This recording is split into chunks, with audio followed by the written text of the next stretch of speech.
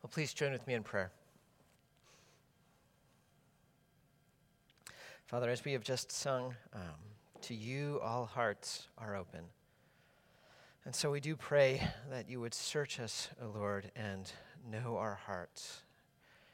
That you would see where there is anxiety, where there is unrighteousness, where there are things that are opposed to you, and that you would lead us in the way everlasting. Even now, would you please lead us in the way you call us to go.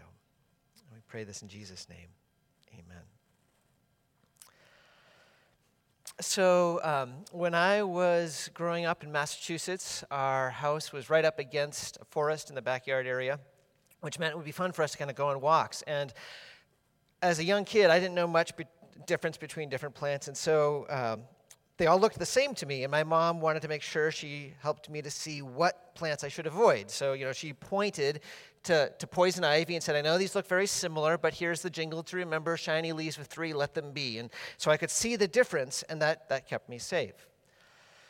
There's a value in recognizing when there is something that two things look similar and one is bad and one is good, it's important to contrast them. I've heard in Texas that there is a coral snake and then there's a harmless snake. They both are red and black. The key is that red hits yellow for one snake. So there's another jingle, red on yellow, catch that fellow, red and black, friend of Jack. There's two things that look really similar, but noticing the contrast is important to make sure that you are following what's safe and what's good, and that you are getting rid of or staying away from what could give you a rash or what could literally kill you. Contrast is important when there are things that look similar to each other.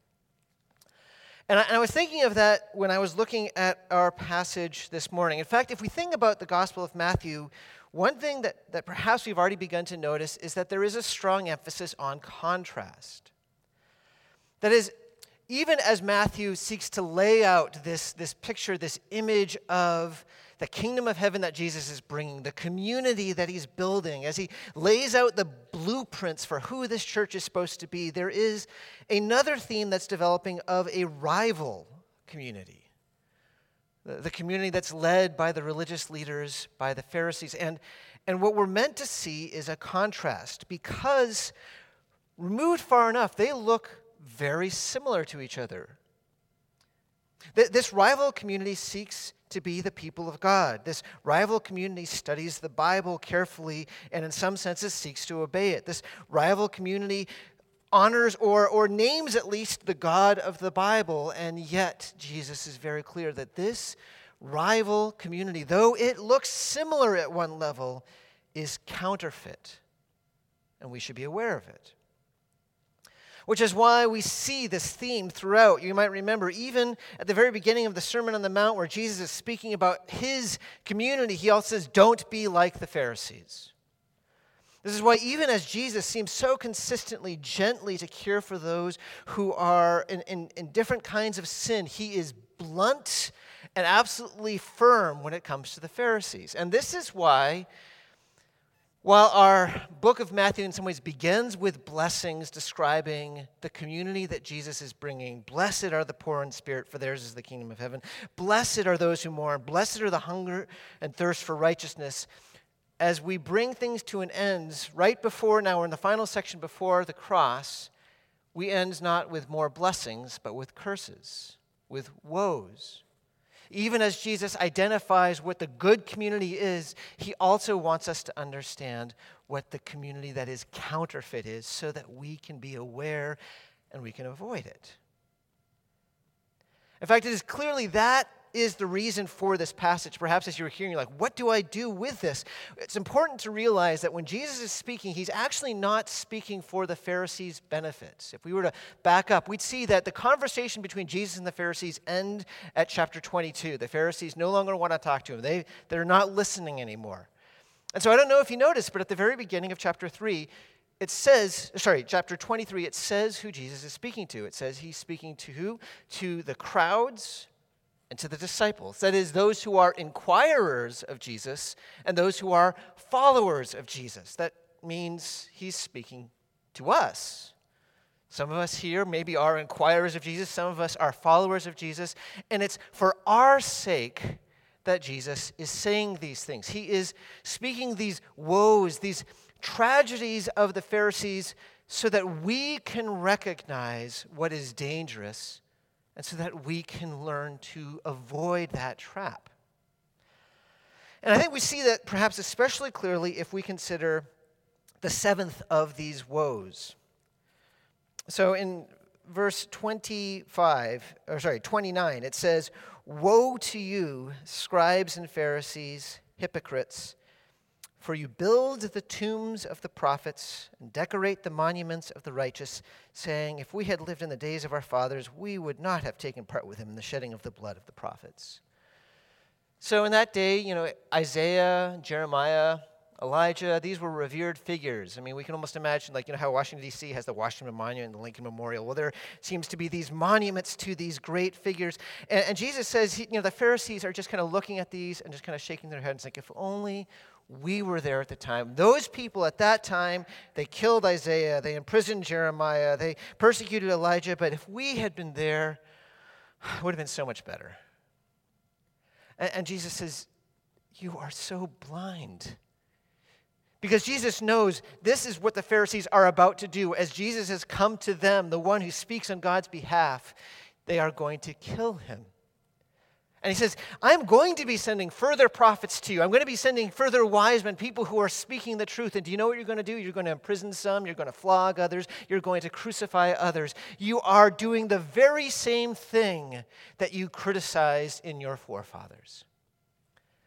And here's why it's important for us to consider, because he is saying to just look at past mistakes and shake our heads is a very dangerous place to be.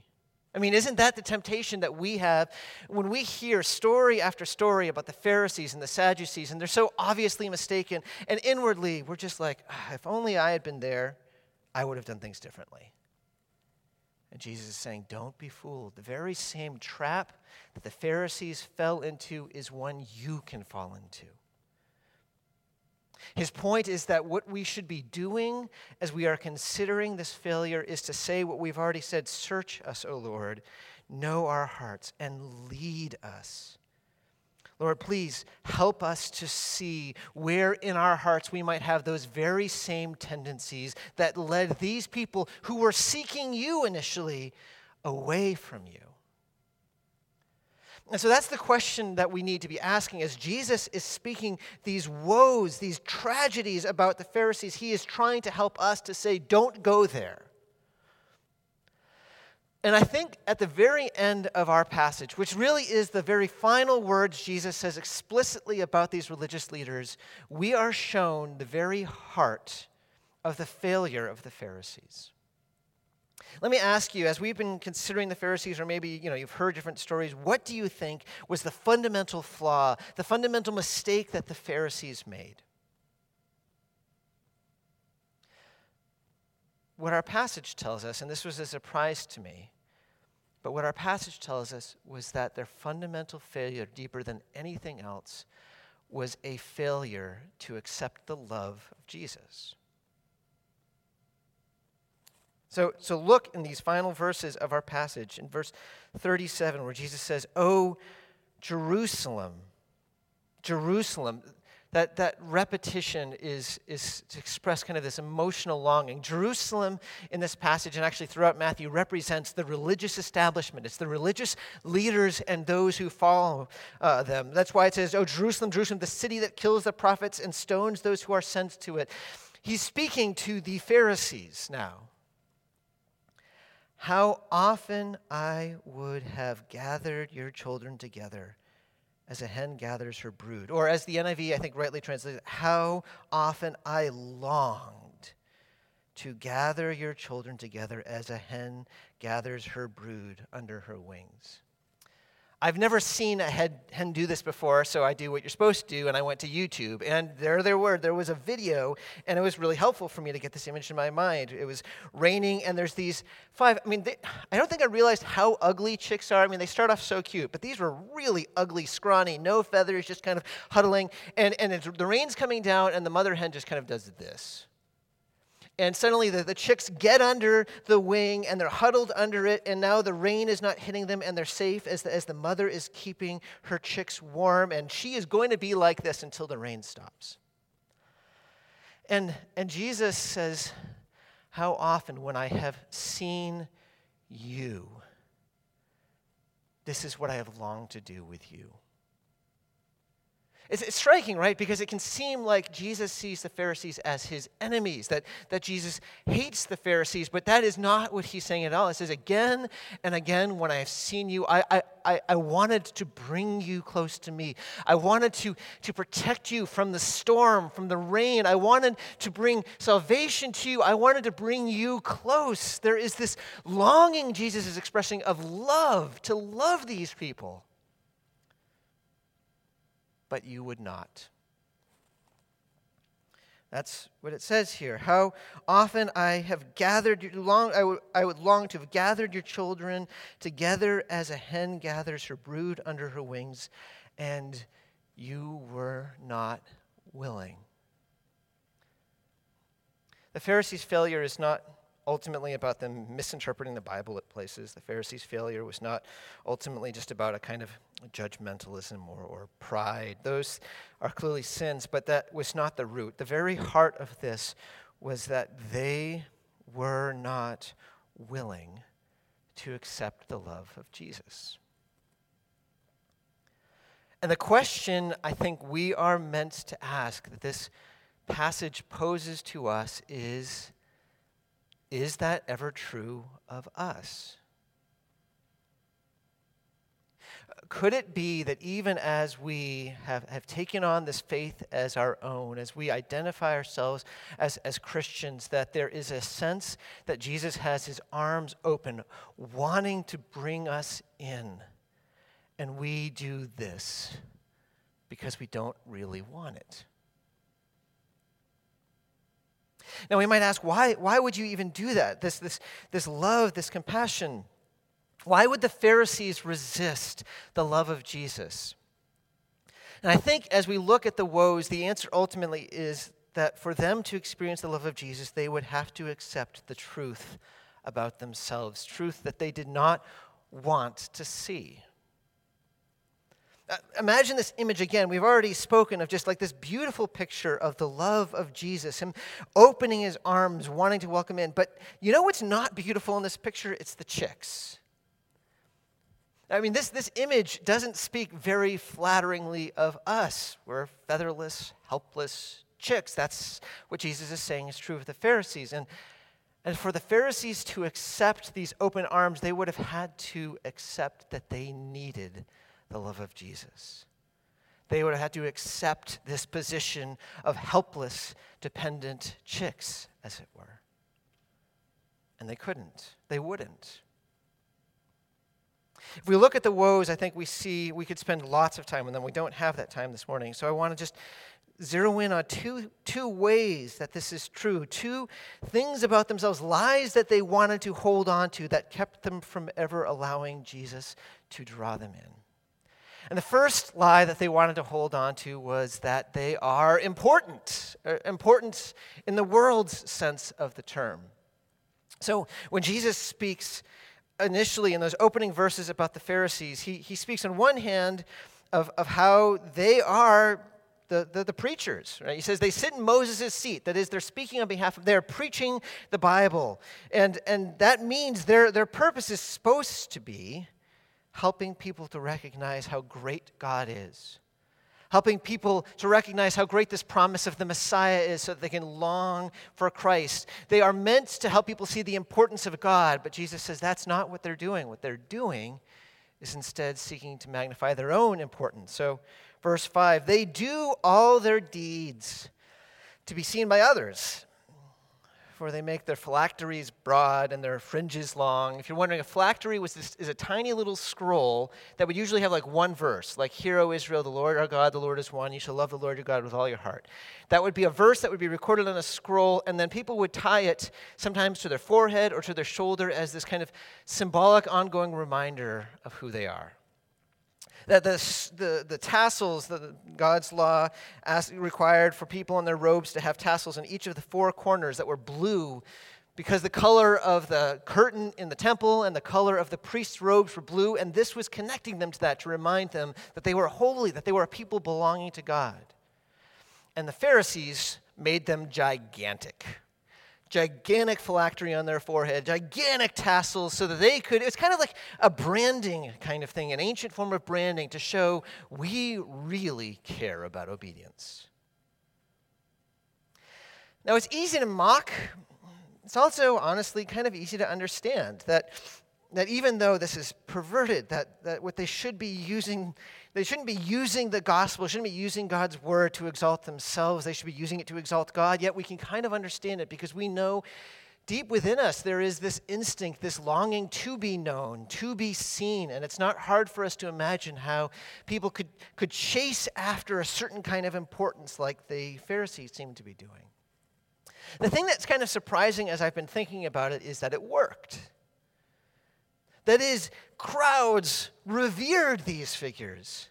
They would get, whenever people had a dinner, oh, the Rabbi Gamaliel's here. You can sit at the place of honor. When people would speak to them, they would use different titles, Rabbi, Father, whatever, and they would kind of bow their heads. Whenever they would walk, people would kind of give them space. They were treated as important. It worked. They wanted to make themselves look important, and they did.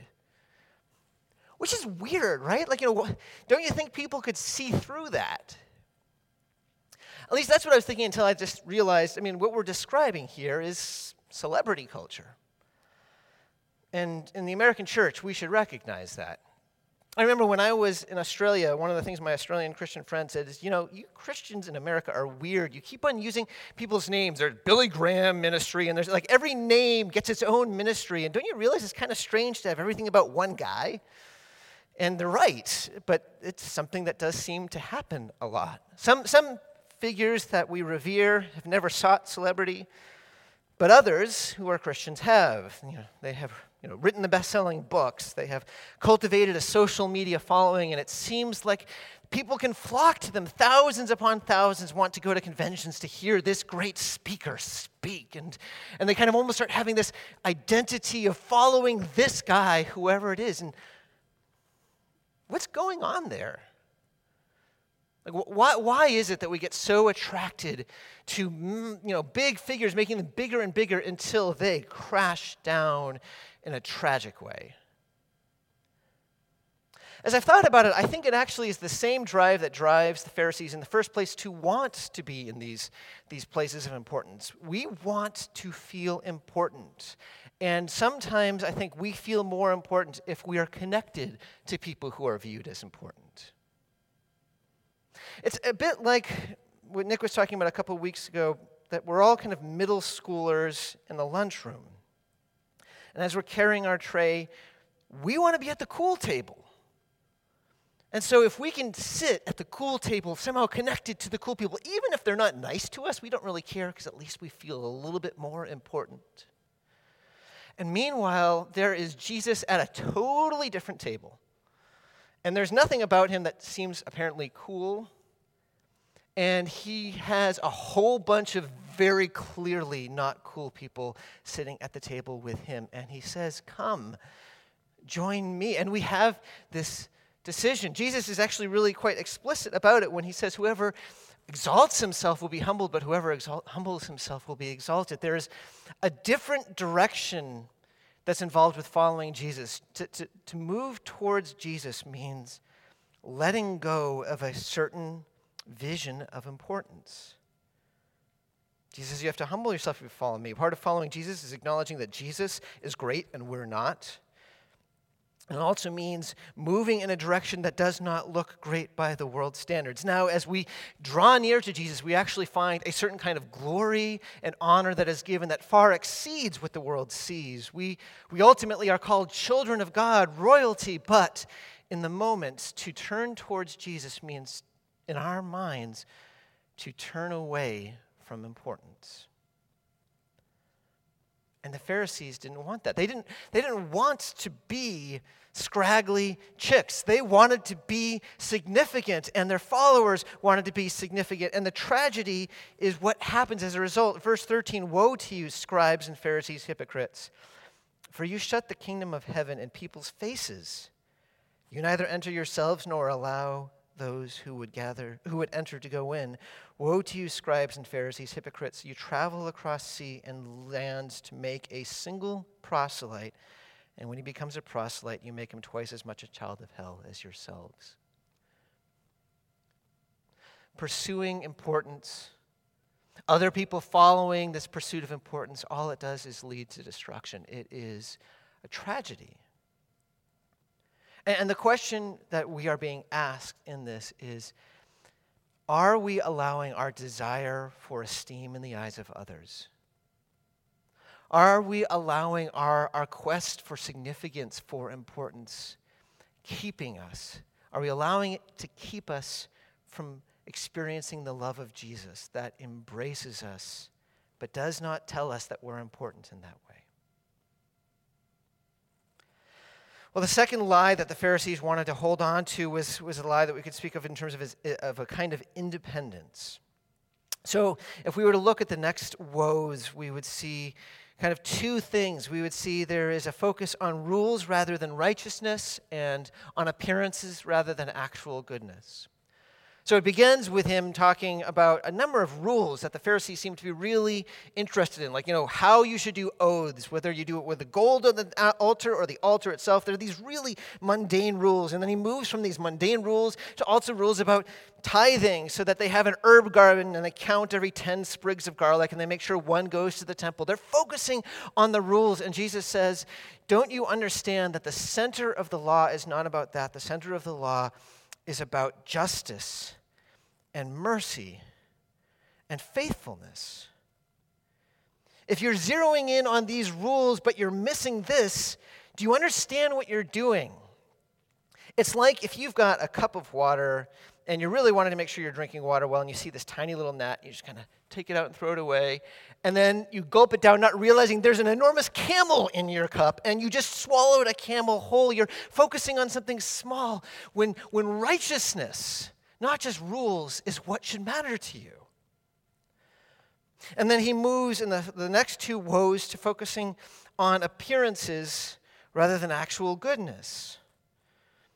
So appearances, imagine if, at a family dinner, everyone's having bowls of chili, and then whoever's on cleanup decides they're going to have a shortcut. And so what they do is they just wash the outside of the bowl, and they turn it upside down and leave it on the counter looking like it's ready to dry and saying, all done, never having touched the inside of the bowl. He says, Pharisees, that's what you're doing. You're trying to make yourself look good on the outside, but never addressing what's on the inside. Another illustration he uses, before Passover, wherever the tombs were, people would cover it with kind of a whitewash so that people would know where tombs are, so that they wouldn't make themselves unclean. They would walk around it. So it looked kind of pretty, but it's dead stuff that's being covered. And Jesus says, that's you. You're making yourself look great on the outside, but inside there is death. There is selfishness. There's all these things that you're not willing to address. You focus on rules, you focus on appearances, but the substance of true righteousness, true change, you are not doing. Now, why is that?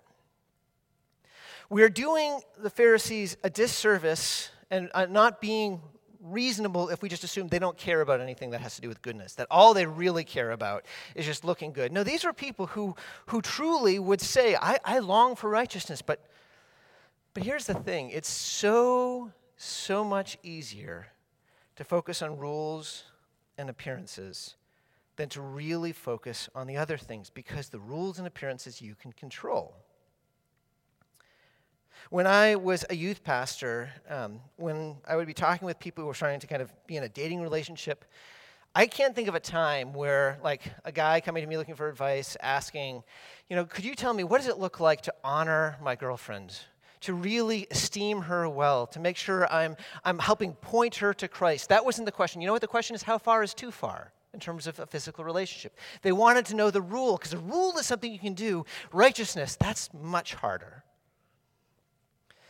When I'm cleaning up, if I'm on responsibility for the kitchen, if I'm tired, My temptation is not to think, what does it look like for me to really serve my family well in terms of making this as clean as possible? My temptation is to figure out what it looks like to make it look clean without really dealing with all the things that I need to, because appearances are much easier than reality. We know this, right? It's much easier for me to figure out how to tithe 1/10 of my income to the cent than it is for me to figure out what it looks like to offer my body as a living sacrifice, which is where righteousness is. It's much easier for us to manage our reputation, especially if we don't let people get too close to us, rather than actually being changed and growing in godliness. And the Pharisees wanted to focus on the first because that's something they could do. They can do the rules. They can do the appearances. And as long as that's all they're focusing on, they can feel like they're generally doing okay. And that's why we might focus on those things. As long as we just focus on these surface things, we don't feel like necessarily we need help. And that means we're not aware of how deeply we need Jesus. There's a quote that has stuck with me repeatedly from Flannery O'Connor in one of her stories that talked about there was already a deep, black, wordless conviction in him that the way to avoid Jesus was to avoid sin. And there's a sense that if we can feel independent, if we can just focus on the rules, if we can just focus on the externals, we won't ever have to acknowledge just how helpless we are. We can maintain this veneer of independence even within our own minds. But if we actually look at what true righteousness is, true mercy, if we actually look within ourselves and are honest, we realize, I can't do this. I can't grow in the way. I can't make myself clean. Only as we do that are we able to say to Jesus, I need your help. See, it's that quest for independence by only focusing on externals that allows us to keep Jesus' love at arm's length. And that's the failure of the Pharisees. They held on to a lie, trying to hold on to the sense of importance, the sense of independence, and in doing so, they kept themselves from ever accepting the love of Jesus. And the question we should be asking is this ever true of us? Let me, as I'm closing, just ask you to think about this statement.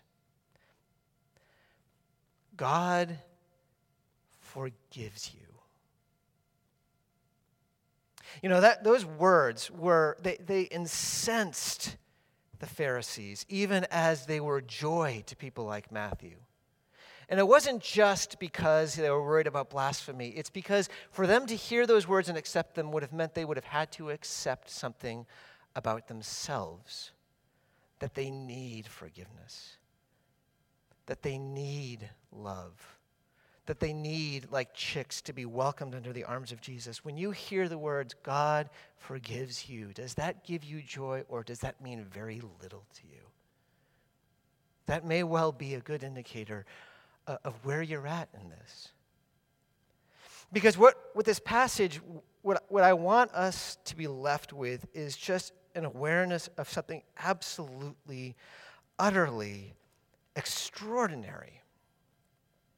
I came across a tweet not that long ago from the Atheist Forum, and here's what its attempt at mockery was. You know, Christianity, a definition.